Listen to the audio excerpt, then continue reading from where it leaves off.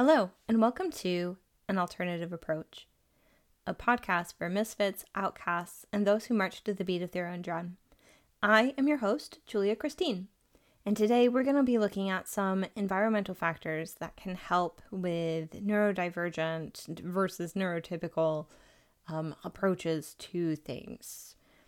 So as you may know, the neurodivergent brain works differently. That means that we are constantly looking for dopamine, and that which is just a mild inconvenience to a neurotypical brain, or just those with regular amounts of dopamine and serotonin, is really stressful for us because our mind is basically like, I'm not going to get anything out of that. You can't make me.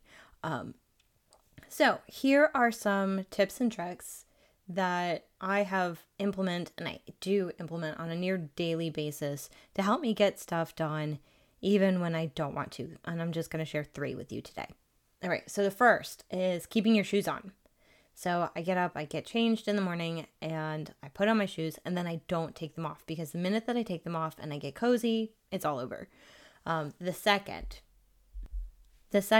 are timers, having timers and alarms already set for the things that I need to do so I don't lose track of time, because object permanence is a thing, and that applies to time as well. Time is an abstract concept, so it's like I can't see it, can't feel it, it doesn't exist.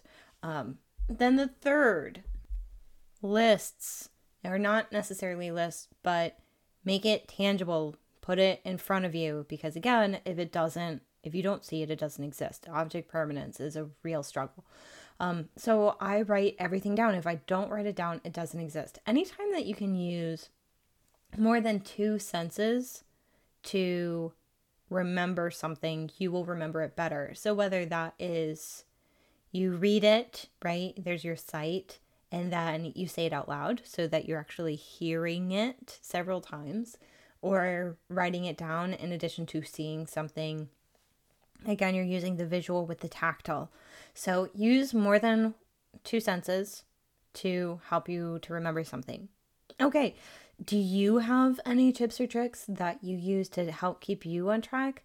Be sure to share. I would love for you to comment on one of my socials, or even just send a note, send a message. And if you found this helpful, please share it with others that may also need a little extra encouragement, or maybe they haven't thought about using some of these other tactics.